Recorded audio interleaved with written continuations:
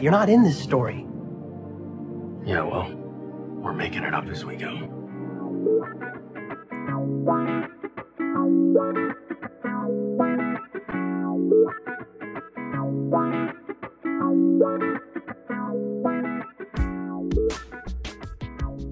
Hello and welcome to Making It Up As We Go, a Destiel fanfiction anthology podcast. We're making it up as we go. I'm your host and reader, Nerdy Nerdenstein.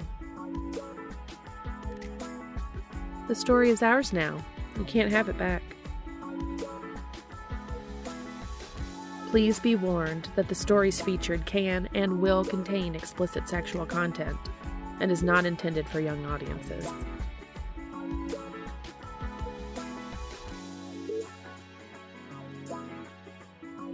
Hello. Today I'll be reading And This Your Living Kiss by Opal Bullets. Chapter 1. The rating for this fic is mature. The pertinent tags for this fic include poetry, writer Dean Winchester, Professor Castiel, John Winchester's A+ parenting, mentions of past prostitution, mentions of cancer, angst with a happy ending.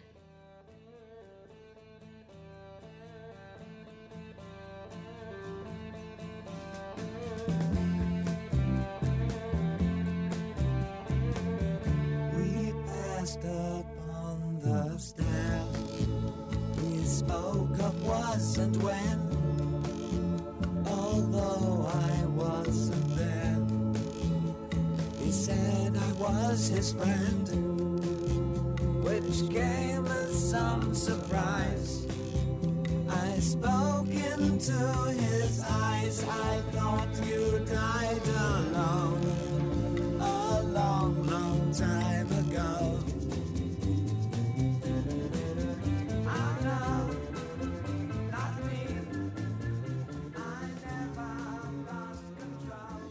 And This Your Living Kiss, written by Opal Bullets, read for you by Nerdy Nerdenstein. Summary. Only a very few people in the world know that the celebrated and reclusive poet Jack Allen is just Kansas mechanic Dean Winchester, a high school dropout with a few bucks to his name. Not that it matters anymore. Life has left him so wrung out he never wants to pick up another pen. Until, that is, a string of coincidences leads Dean to auditing a poetry course with one Dr. Castiel Novak. The professor is wildly intelligent, devastatingly handsome, and just so happens to be academia's foremost expert on the poetry of Jack Allen. Author's note: wherever it says that Dean has written a poem, that is my original work. All other poems and songs quoted or mentioned belong to them what owns them.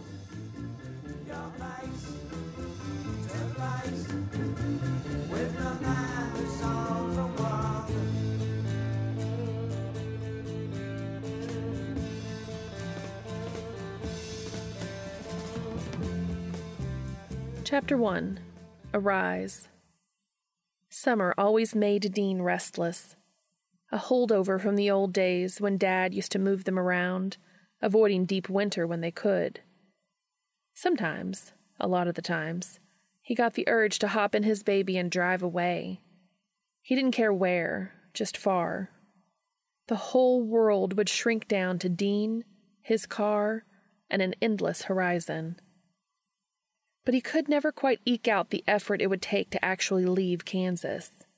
He had the little house he rented, he had a steady job at the mechanics, and Lawrence was his home.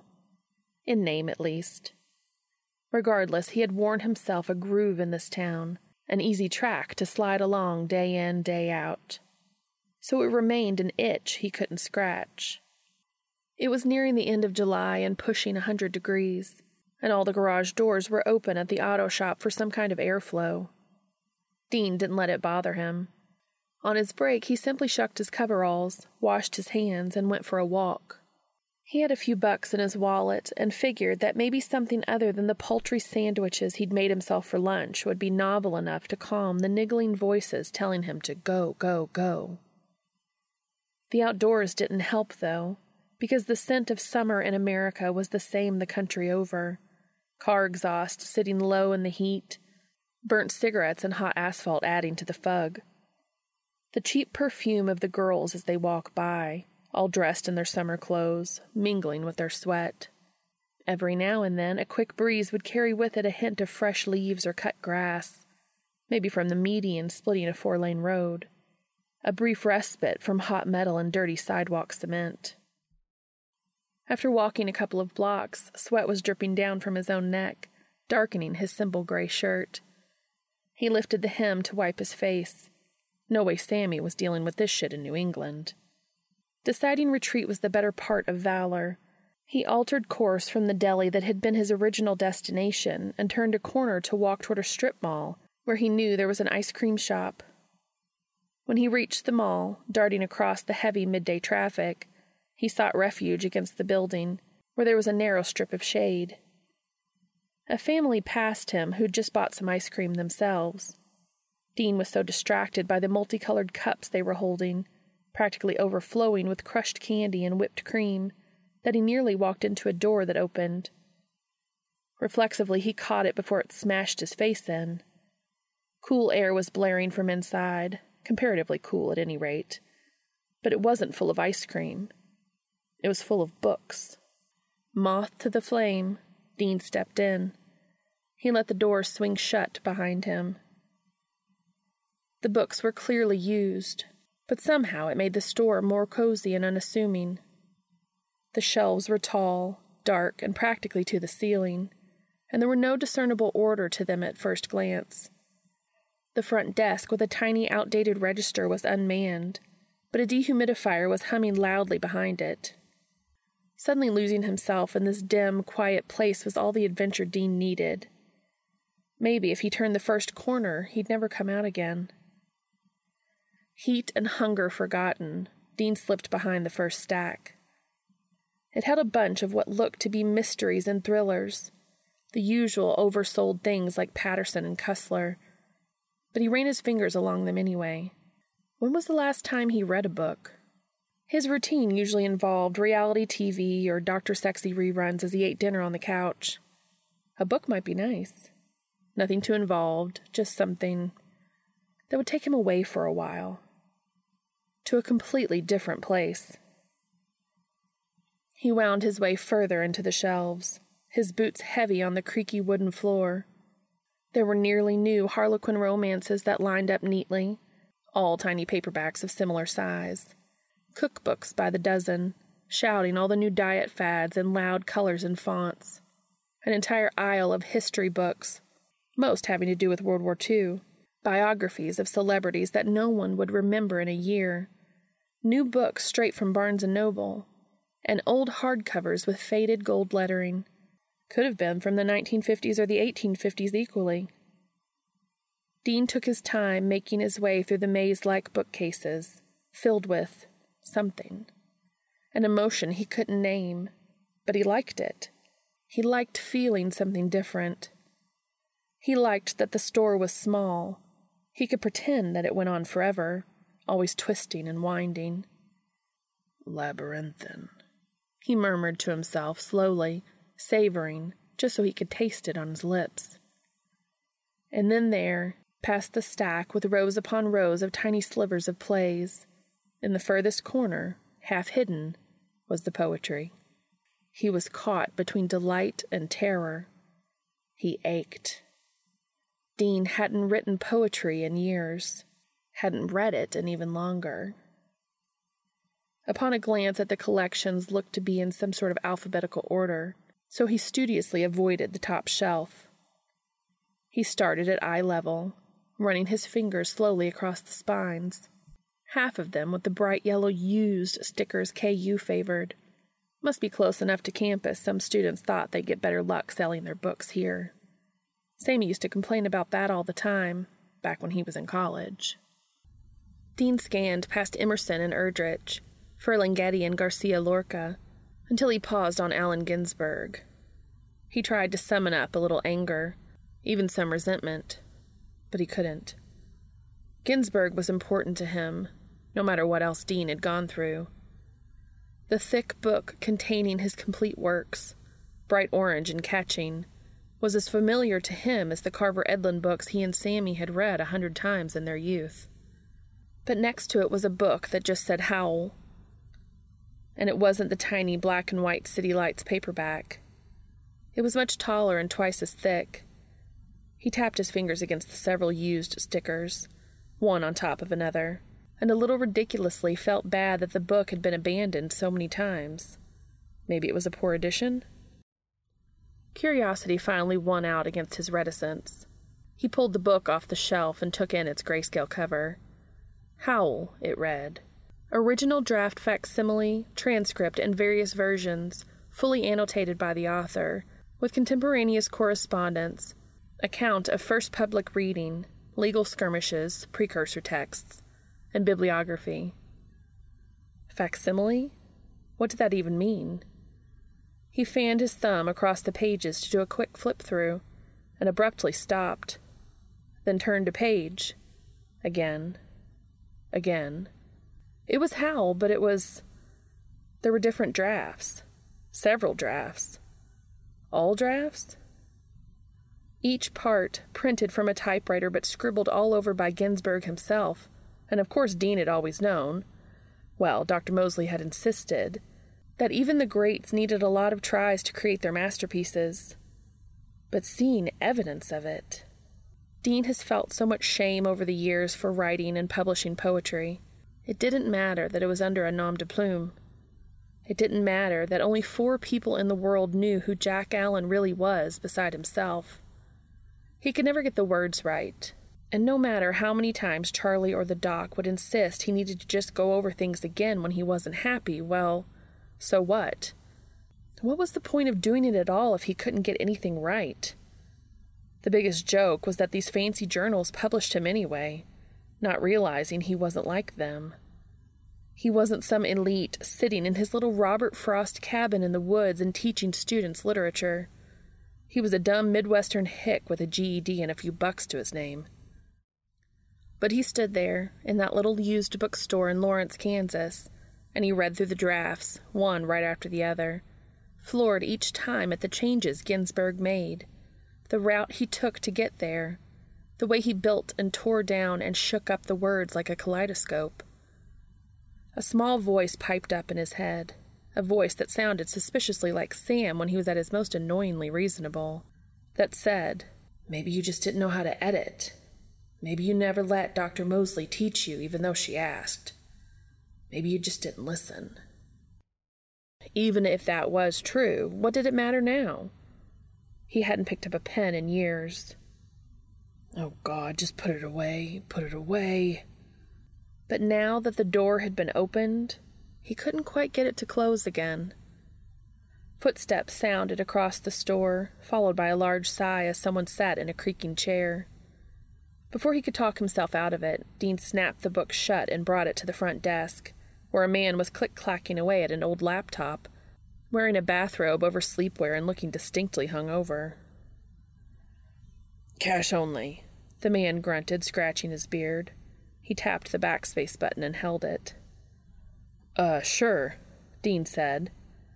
There was a little sticker on the front cover that said $1, so he fished a few coins out of his pocket and placed them on the desk.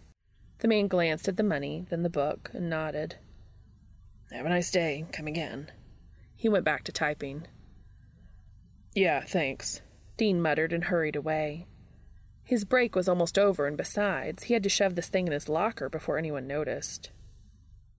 That night, instead of taking his quick plate of spaghetti to the couch, he sat down at the small kitchen table and opened the Howl facsimile again, and examined each draft more slowly. Then he read all the extra materials, the articles and letters Ginsberg had written about his process and his influences. Discussion of the obscenity trial that nearly stopped it from being printed, and most of all, first-person accounts of its premiere. Ginsberg had only the first part written then, but he'd been brave. He stood up at the front of the room and read his deepest thoughts, no holds barred, and the crowd went into ecstasy. They felt him. They understood him. They clapped and cheered and shouted, egging him on, begging him to go on, because the words resonated in the room, in their souls. Dean knew that feeling. He remembered it. It rose up in him now, causing his eyes to water. He thought that childish little part of himself had been scrubbed out, but it was there, a tiny seed suddenly bursting a shoot deep in his chest. Am I mad that I should cherish that which bears but bitter fruit? I will pluck it from my bosom, though my heart may be at the root. He slapped a hand to his chest, felt his heart beating wildly against his rib cage, the bone all too solid, a terrible vice of bone. Do I dare? The wretched organ asked. Do I dare? He thought of Sam, living with Eileen almost 1,500 miles away, and their 3-year-old Jack, who he'd barely seen a handful of times. Thought of the invitation to live in their guest room, watch their kid a couple of times a week to help save on daycare, so his nephew could grow up knowing him, so he could be near the only family he had left. Dean thought about how, for a dozen years now, Dr. Mosley had taught at some fancy little liberal arts college just an hour away from them. He thought about how Charlie moved around every couple of years anyway. No job holding her interest long enough. No one tying her down well enough that her own restlessness didn't compel her to leave before long. Who else was he beholden to? How much longer was he going to live in the shitty little house his father had died in? When was the last time he'd even felt something so strongly? That now to even recognize that he had emotion was like a waking limb, pins and needles. It was so much better to be numb. Courage, poor stupid heart of stone. He picked up the phone.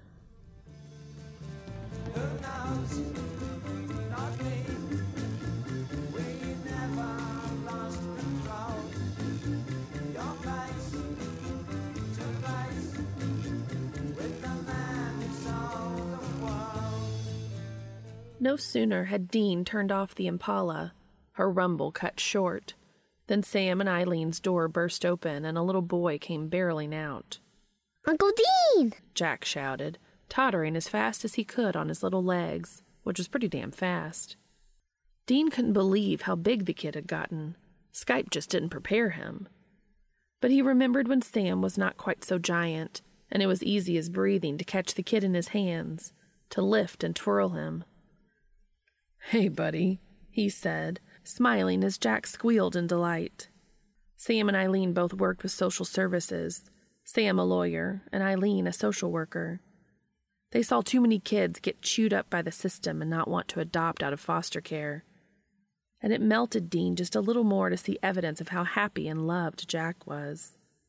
He pulled Jack back down into a hug, felt his little fingers digging into his jacket as it was enthusiastically returned, and sent a tiny prayer of thanks into the universe. Jack would never have to scrape and scrabble like Sam and Dean had, grow up in an orphanage like Eileen, be foisted from family to family like Charlie. He was in their family now. Dean! Sam loped from the front porch with Eileen, who plucked Jack from Dean's arm so that the moose could smother him with his. Hey, Sammy, he said and squeezed extra tight. Sam squeezed even harder. Glad you're here. He slapped Sam a couple of times on the back before pulling away so Eileen could read his lips. Are you sure? Eileen might see the light and realize she picked the wrong brother. His ASL was not great, but he added in a sign here and there as he spoke. He's never practiced as much as he meant to. He grinned, swallowing down his shame, his inner voice recriminating him, how Eileen deserved a far better brother-in-law. It was going to be baptism by fire now, but he was no stranger to that. And he probably couldn't find better teachers than Sam and Eileen. Fat chance, said Eileen. We're going to have so many date nights now that you're here to babysit. She handed Jack off to Sam and opened her arms. I see how it is. Dean accepted the hug. Let's get you inside, she said, now signing as well as speaking for his benefit. We'll help you carry in your things." "Don't got much," he answered. He popped the trunk while Sam opened the back door of the Impala, showed Jack the little army men stuck in one of the doors. Dean only had a duffel packed and one box. Duffel had clothes. Box had a few pictures, but was mostly books. "That's it?" Eileen asked. "All I need," he assured her, watching Jack as he babbled at Sam and how cool the car is. A couple hours later had Jack grinning wide, chocolate all over his face, fingers sticky with caramel. "That's a special treat," Sam reminded his son for the third time. "Uncle Dean will not be giving you chocolate every day." Jack signed in response since his mouth was full. "He likes what?" Dean asked. Sam sighed. "Nougat." "Right on, buddy," said Dean, holding his hand out for a 5, then immediately regretting it when he got smeared with what seemed like half the candy bar. He stared at his hand in consternation. Without missing a beat, Sam pushed a stack of napkins towards him. Ah, yes, Dean remembered those days. With kids, you always had to be prepared. "Jack, bath time!" Eileen yelled from the other room. Jack pushed himself down from the chair, leaving a trail of goo on the table, and happily tottered off to find his mom. "He must like baths, too, huh?" "Beats me," said Sam, running a hand through his hair. "For 3 months he threw a tantrum every time, and then a week ago it was like nothing was wrong." "Yeah, you went through a phase like that," chuckled Dean. He finally gave up on the napkins, which were mostly leaving white bits of themselves behind, and went to the sink to wash his hands. When he didn't get a response, he turned with the towel and dried his hands, looking at his brother. Sam was leaning his temple on his fist, elbow on the table, and giving Dean a look that was far too far away. Dean raised his eyebrows in prompt. "You'll be happy here, won't you, Dean? We'd really like the help to cut down on daycare costs, but if you don't want to..." "Sam," he cut him off. "Jack and I will figure it out. You and Eileen do you and Eileen, okay?" "Okay," said Sam, like he didn't quite believe, but he was willing to roll with it. "Feel free to stay in our house as long as you like. Seriously. But I was wondering..." Dean folded the towel, hung it up, straightened it. "Sometime this century, Sam." "What changed your mind? We've been asking you up here for a year, but suddenly..." Dean turned back around and leaned against the counter, staring at the kitchen linoleum. Cream-colored squares again and again and again. "Needed a change of scenery, I guess." He didn't add that it hadn't been difficult to leave Kansas at all. Sam was always his north a little bit. It felt right heading toward him, to be with him. Didn't mention how his heart had started beating again. Sam sat up, eyes wide. Is Jack Allen?" Jesus, Dean should have known. Sam always could read him way too easily. Poetry had everything to do with it, but he had nothing new for Jack Allen. Maybe never would. "I've always thought it was a little weird you ended up calling your kid Jack."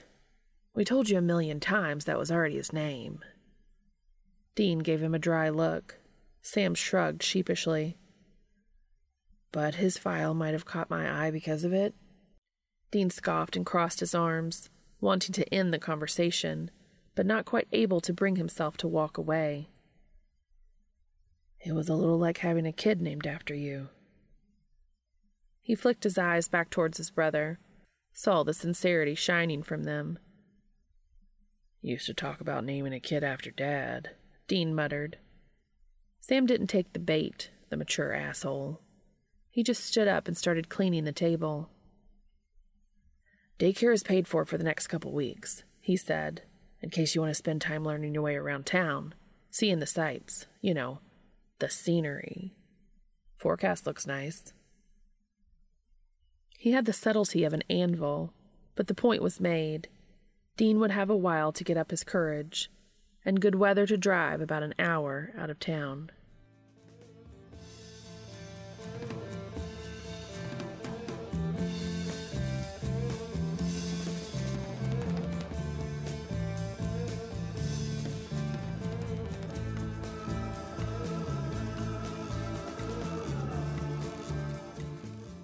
Both Sam and Eileen's small city and the tiny town of Maple Hills, home of the eponymous college, were nestled in a valley between two lesser mountain ranges. The roads that snaked between them were quintessential New England, curvy, tree-lined, and with almost no signage for the poor lost souls following them. Of course, after all the moving around he did as a kid, Dean wasn't a complete stranger to the area, and no stranger at all to being lost. Roads he could handle. The map in his pocket was for something else. Sam had been right about the forecast. The sky was clear but for a few clouds, and the wind light. The trees were tall and still green in the late summer, crowding either side of the road and dipping over it in places, a natural canopy. Every now and then, houses could be glimpsed between them, small, paint-peeling, many of them in deep disrepair. Dean stuck to the country roads and left the highway for people in a hurry, enjoying the curves, the rises and falls with all the riders taking their bikes out for air. They revved their engines and tipped their helmets at the sight of a gorgeous classic like Baby, and Dean waved in acknowledgement, elbow sitting on the frame of his open window. Most of the groups passed him well over the speed limit, hugging the bends, really leaning into it, leather stretching across their backs and legs. His arrival in Maple Hills almost came as a surprise. One moment there was the endless road, and the next the trees opened up to the old mill town, quaint and New England to the core. The tiny town center had the obligatory little white church with its steeple, a small coffee shop, a diner, a bookstore. It was nice to see the utter lack of major brands, though Dean had passed those on the outskirts. It was probably a decent living when your main clientele was loyal locals and poor college students wanting something close and cheap and good. There weren't many people out and about despite the nice weather, pleasantly warm but not too hot. Orientation must not be until later in August. Baby was a loud car, though, and she still turned a few heads when he steered her over the bridge spanning a small waterfall where the river split the town.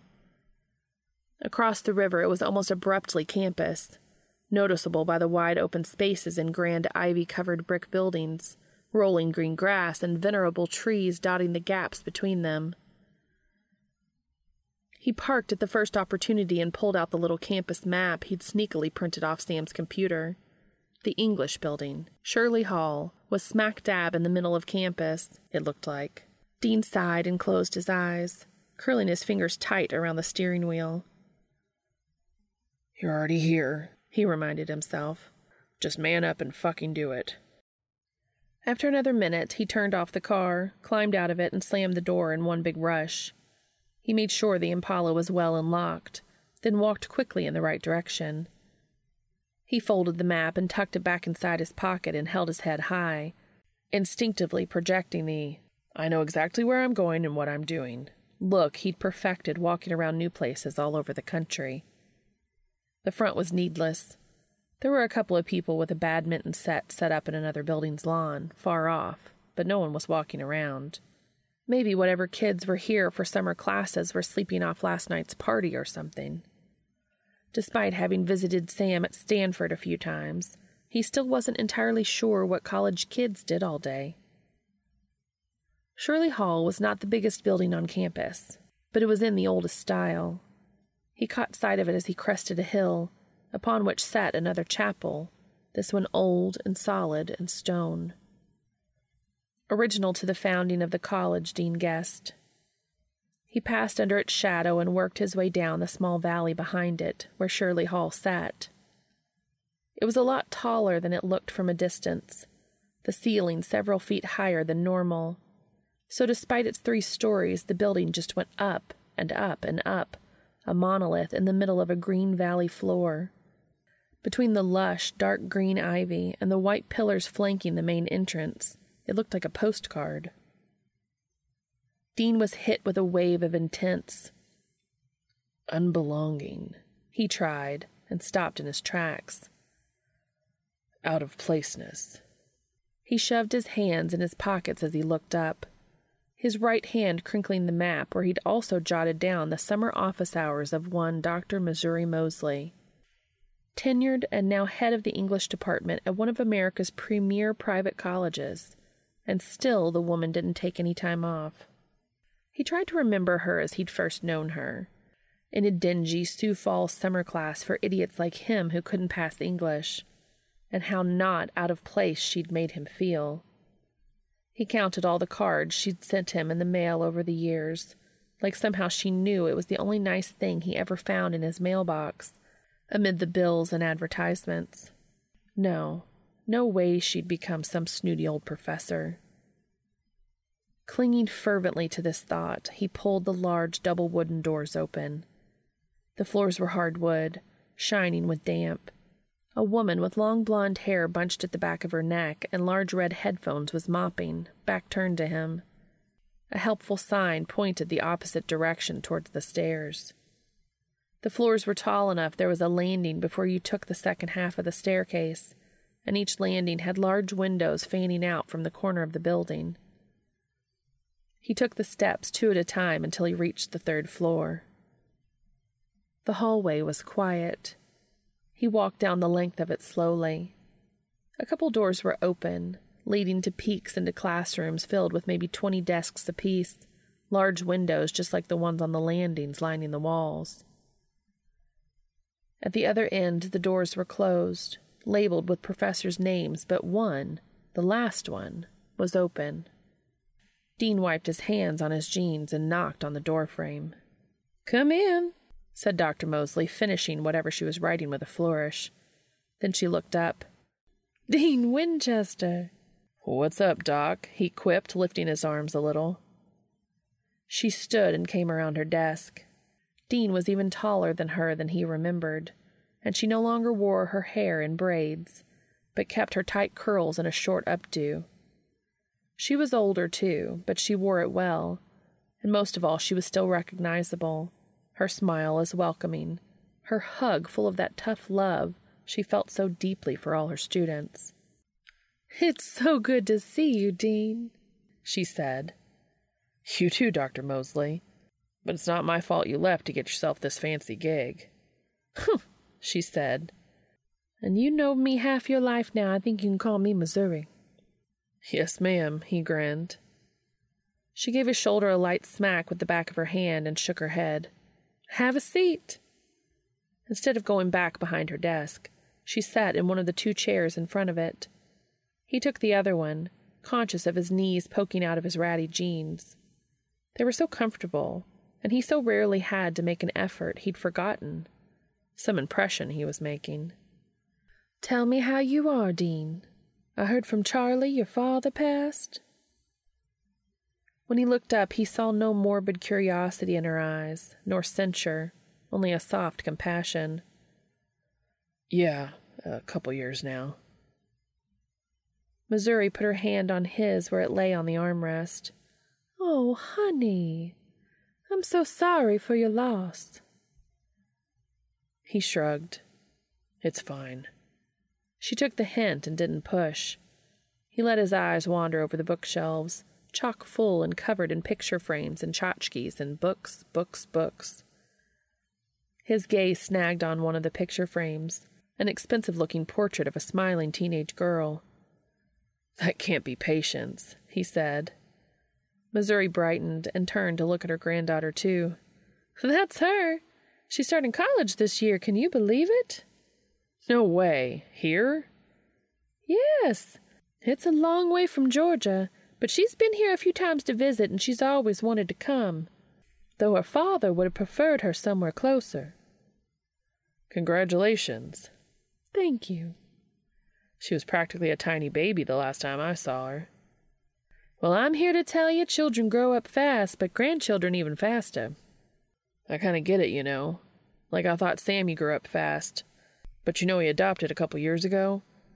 Jack was so small, but now he's walking and bilingual and has preferences and everything. He loves nougat." Missouri laughed. "Be careful, or next time you turn around he'll be a full-grown man." "Don't I know it?" The small talk petered out. He wasn't great at it all the time, but he'd seen her shoot the shit with Bobby or Rufus for hours, and easily command classrooms of high schoolers besides. He avoided her gaze, letting the silence linger. "Dean," she said gently, at length, "I'm very happy for a social visit. Is that what this is?" He shook his head, but true to form, she did not let him take the easy way out. Wasn't her style. Every moment could turn into a teachable moment. She would lead you to the water, but was never one to make you drink. I live in the area now, so I can be close to Sam and Jack and Eileen. "That's wonderful." And I thought maybe... He sighed and ran his hands down his face. Man up. I came across the facsimile to Howl recently. And I hadn't read the poem for a long time, you know. Haven't read any poetry in a long time, but it had me thinking that maybe Jack Allen wasn't done. The hard part over, he faced her head on, finally ready to accept what he'd see, maybe an echo of Sam's excitement, or big hopeful puppy eyes. Instead, she fixed him with a very knowing look. "Finally get it through your head that to every art there's also a craft?" Dean laughed, half in disbelief and half because he didn't know what else to do. "Yeah, but I didn't say I was ready to learn it, or able to learn it. "Boy!" But I think I'm ready to read more, so I thought maybe you could help me. I know you're really busy, but you're always pretty good at pointing me in the direction. That's all I need." Missouri sat back in her chair and folded her hands, and stared into him like she could read something rattling around in his skull. "I do have an idea. It will get you thinking and talking about poetry again with no pressure to write any." "Yeah?" "Take a class." What, here?" She gave him what he'd always secretly thought as her exasperated mom look. "Where else, Dean?"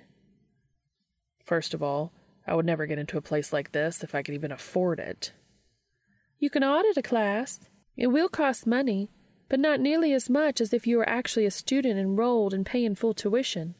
Townies do it all the time." "Even if that's true." "It's true." "Look at me." He gestured up and down, from his scuffed boots and bare knees to his worn shirt and very adult face. "I can't sit in a class with a bunch of rich 18-year-olds. That'd be creepy. And weird. And they'd murder me for not wearing Birkenstocks or tying a white cable knit sweater over my shoulders." She scoffed. "Dean Winchester, when I graduated with my doctorate, I already had a grandchild. Was it creepy and weird to finally get the degree I'd always wanted, even if it meant I had to wait until my own child was grown and supporting himself?" "No, of course not." "Then I don't see the difference." "The difference is you're smart and you belong in this world, okay? This was Sam's world too, and Eileen's, but it was never mine." "Dean, we can have a discussion about cost-prohibitive education another time, but if we're purely speaking on merit, there is no one stopping you from being here but yourself. There's no separate world where you do or don't belong. I'm sure if you asked your brother about it, he'd agree with me. I didn't have a single problem teaching you before, especially when it was a topic that inspired you. I'd say poetry is a pretty safe bet." She gave him a significant look. Dean crossed his arms. "Maybe you're just a good teacher. Couldn't you just, coach me? I could come to your office hours once a month or something." "Or," she said, "you can come up twice a week for 2 hours, sit in a classroom full of other people, and be guided along by a new teacher." Dean thought a moment. "No," he said. "Don't take that tone with me." Her voice brooked no argument. "Twice a week in a real classroom. Is that a commitment you're able to make?" He shrugged petulantly. "Good. The class I have in mind is a 300 level, so you're going to have upperclassmen. Yes, most, if not all, will be a decade younger than you, but a sight more mature than 18-year-olds, you can trust me on that." Dean grunted. "The course is on English language poetry of the 20th century. That way you get some poets and styles you're familiar with to start out, but a much wider range than you're used to reading. which will help you play and explore." "But you're not teaching it," he said. "No, but Dr. Novak is a good professor, and he knows his stuff." "Dean," she leaned forward, forcing him to swallow and meet her gaze. "You need multiple perspectives. You need to see poetry from a beginner's lens and an expert's lens. Learn from your classmates as well as your teacher. The discussion will help you just as much as the reading list, and I think you know that." He took a deep breath and tipped his head back. Was it worth it? And not just the money, but the effort. Was this just another road he was chasing, endless, leading to nowhere? What if reading Howl had been a fluke, a last living twitch, or an echo from the past when feeling deeply was all he could do? Could reading more poetry, new poetry, talking and writing about it, could that wake him up? Did Dean want to be woken up? "Do I dare? Exactly how much money are we talking?" Missouri smiled, clearly content to having gotten her way. She stood, and Dean stood too. "I'll find out." She walked around her desk and reached down to write herself a sticky note. "But you also have to meet with Dr. Novak first, discuss what he expects from an auditing student, and make sure you're both on the same page. No signing contracts yet, so stop looking like I'm sending you to the gallows." "And you won't tell him who I am?" Framed by a large set of 3 windows, she leaned on her hands and stared down a moment. Dean knew she'd never seen the reason for his reclusiveness, or at least not agreed with his reasons, but she finally looked up. "I've kept your secret all these years. I won't break your trust now, I promise." They nodded at each other, and Dean drove home.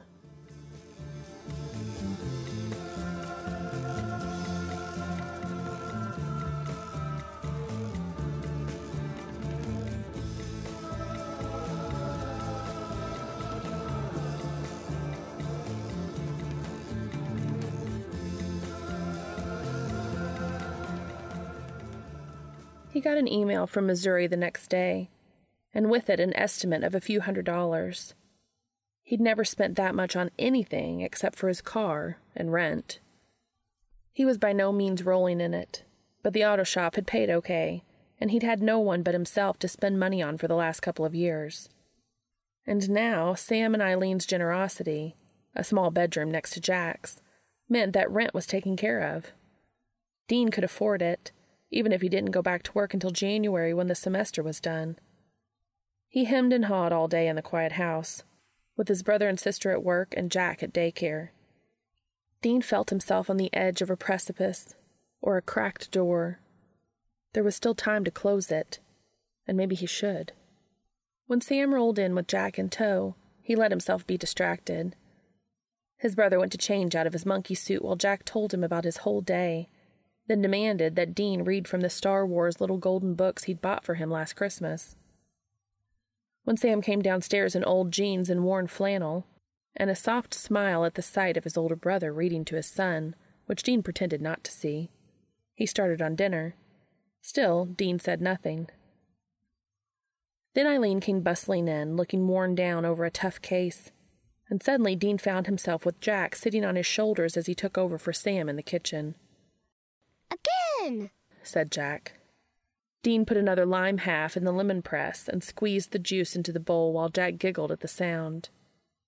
It was almost hard to hear him so happy, and remembering the drawn look on Eileen's face, and knowing there was a kid right now out there suffering despite all she was doing to help. It made Dean's own problems, his own hang-ups, stupid and small in comparison. "Again!"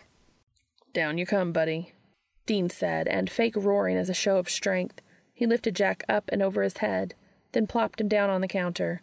"Not again." "Again." Jack pouted. "Use the juicer." "Nope, no more juice. Do you want to see something funny?" "Yeah!" he shouted, excited again. "Cool, check this out." He opened the press and peeled out the crushed lime. "Cool," Jack repeated. Dean snorted. "Not yet, bud. Lick it." He lifted the fruit to Jack's mouth. He grabbed it from Dean and licked without hesitation, bless him. Immediately, Jack screwed up his face at the tartness. Dean laughed, remembering afternoons making lemonade at the Singer's house and feeding Sam lemon wedges to bite on while Carrion and Dean laughed, and Bobby rolled his eyes and hid a smile behind his hand. In the nature of children, because Dean laughed, Jack laughed too. Then Dean licked the other half of the lime and exaggerated his own reaction. "Ugh," he groaned. Jack laughed harder and licked his again. Bleh. He echoed. Then they went on like this, winding each other up and laughing, until Dean had to be quick and stop him from rubbing his eyes, as Jack unknowingly reached his hands towards his face. "All right, time to clean up." No. "Yep," No.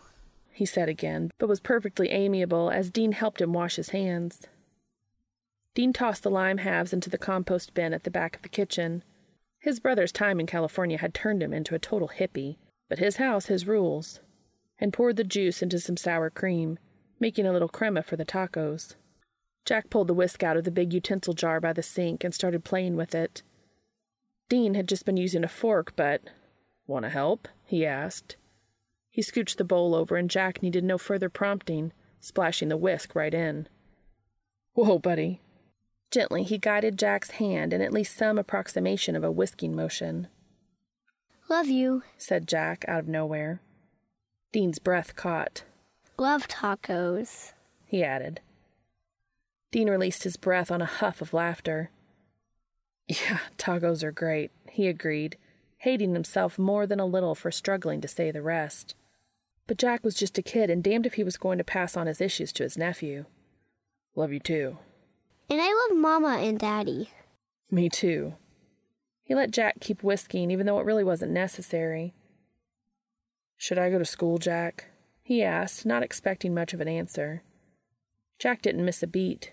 Yes, school is good. He said sagely. You can play with trucks. "I do like trucks." Dinosaurs drive them. "They sure do. Thanks, Jack," he said, and grabbed a paper towel to wipe the sour cream off the kid's face.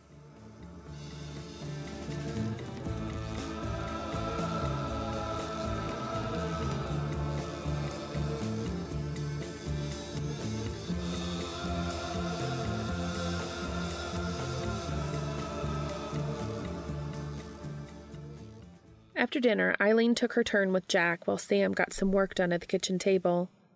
Dean washed the dishes, replaying the conversation he'd had with Missouri in his head. "I'm sure if you asked your brother about it, he'd agree with me." "Beer?" Dean offered when he was done. Sam looked up from his papers, blinking out of a haze. "Yeah, sure." Dean opened the fridge and grabbed a couple bottles, popping their caps off with one of his old rings. He set Sam's down within easy reach, then circled the table to sling himself down sideways across from him, stretching his legs out. He took a long drink from his own beer and watched as Sam read through more of his work. Dean didn't really understand why someone would knowingly walk into a job that practically required you to live and breathe it at the expense of most other things. But then, Sammy had always been one to study hard, do all his homework, and ask for more if the teacher was willing to give it. That's what Dean had meant when he told Missouri that Sam was made for a different world than him. Sam loved the work, understood it, thrived on it. Why would she tell him to ask Sam about it when it was so damn obvious? "Do anything interesting today?" asked Sam. "You were pretty quiet at dinner." He set one stack of papers aside and took one long slug from his beer bottle. "Went down to Maple Hills." Sam's attention sharpened at that. "Doesn't Dr. Mosley teach there?" "Yep," he answered, popping the end of the word. He shifted in his chair to face his brother, drawing his legs in under the table. "She thought I might want to, take a class." Sam brightened, sitting up straight. Whatever lawyerly problem his brain had been working on lifted from his shoulders. "You want to go back to school? That's great." "No, hell no. Just one class. Auditing." "Oh, that's good too. For..." Sam's face did some gymnastics. Dean rolled his eyes. "Poetry, you can say it." "Like a workshop?" "No," Dean mumbled. Just some literature class with some professor she recommended. Don't sound so excited. What's there to be excited about? Dean lifted his beer, elbows on the table, and stared into it. A 32-year-old undergrad. Pathetic. Come on, Dean, said Sam like he was being overdramatic. Don't pretend it's not weird, Dean snapped. It's not just the age thing. I never belonged in a college class, not now or not ever. I'm not cut out for it. College is your world.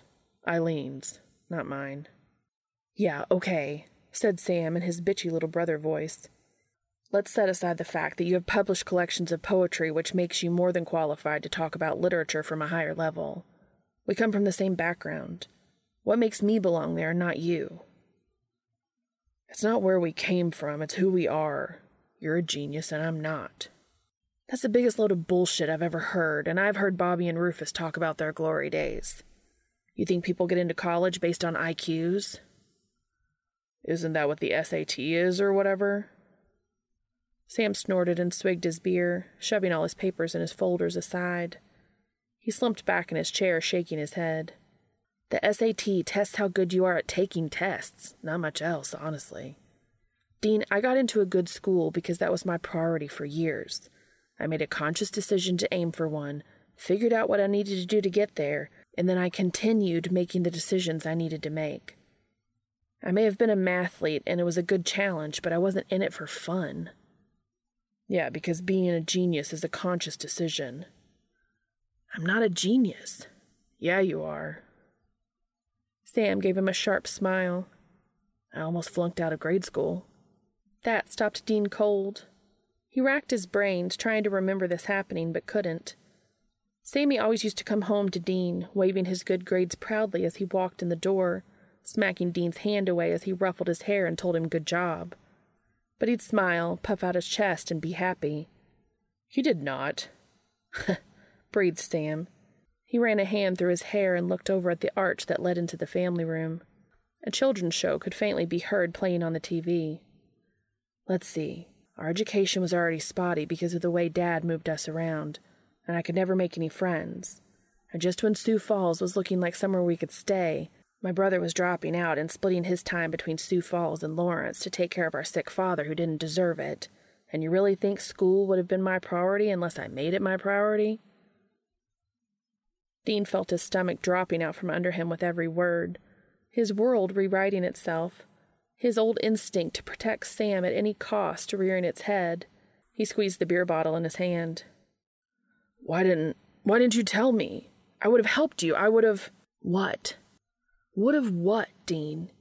Dad was already your burden. I sure as hell wasn't going to be another. He swallowed some beer, half defiant, half resigned. You're not a burden, Dean said sharply. Sam shook his head. I didn't see any point anyway. School was just something I had to get through like every other kid. I just had to hang on long enough to drop out and go with you. Jesus. What a shitty big brother Dean had been. How had he not noticed? And the singers?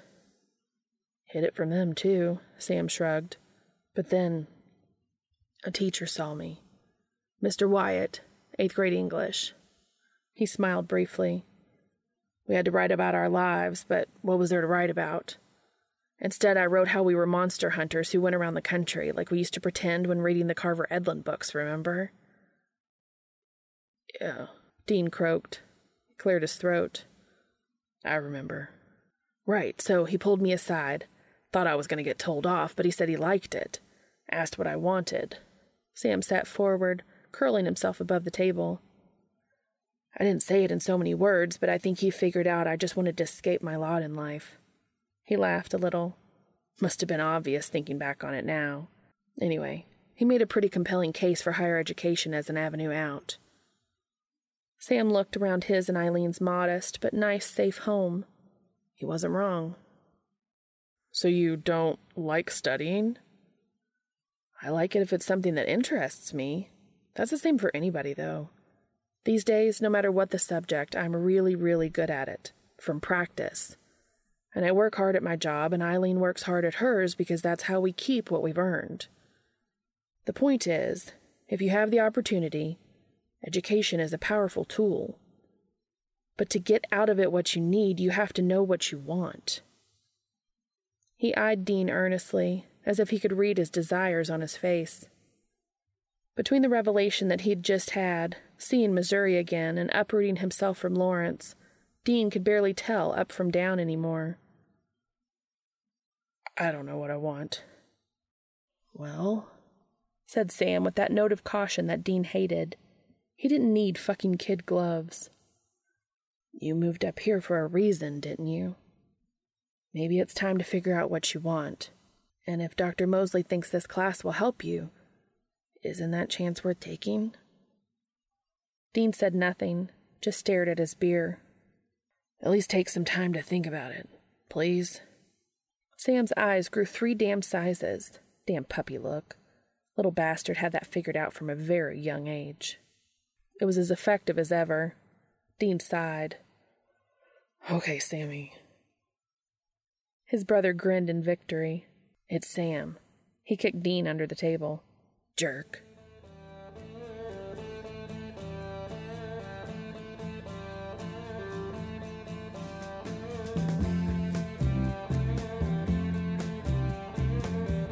We passed up on the stair.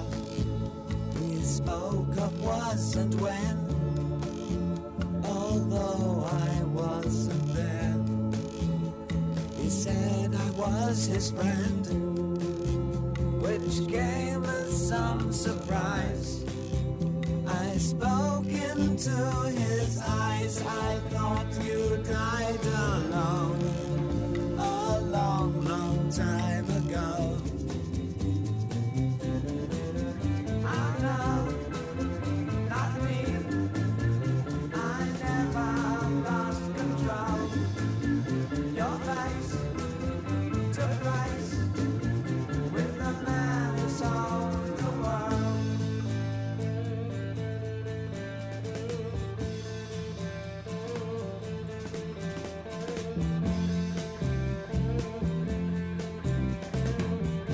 I laughed and shook his hand and made my way back home. I searched for form and land. For years and years I roamed. I gazed a gazeless stare at all the millions here. We must have died alone a long, long time ago. Who knows? Not me. We never lost control. Your face to face with the man who sold the world.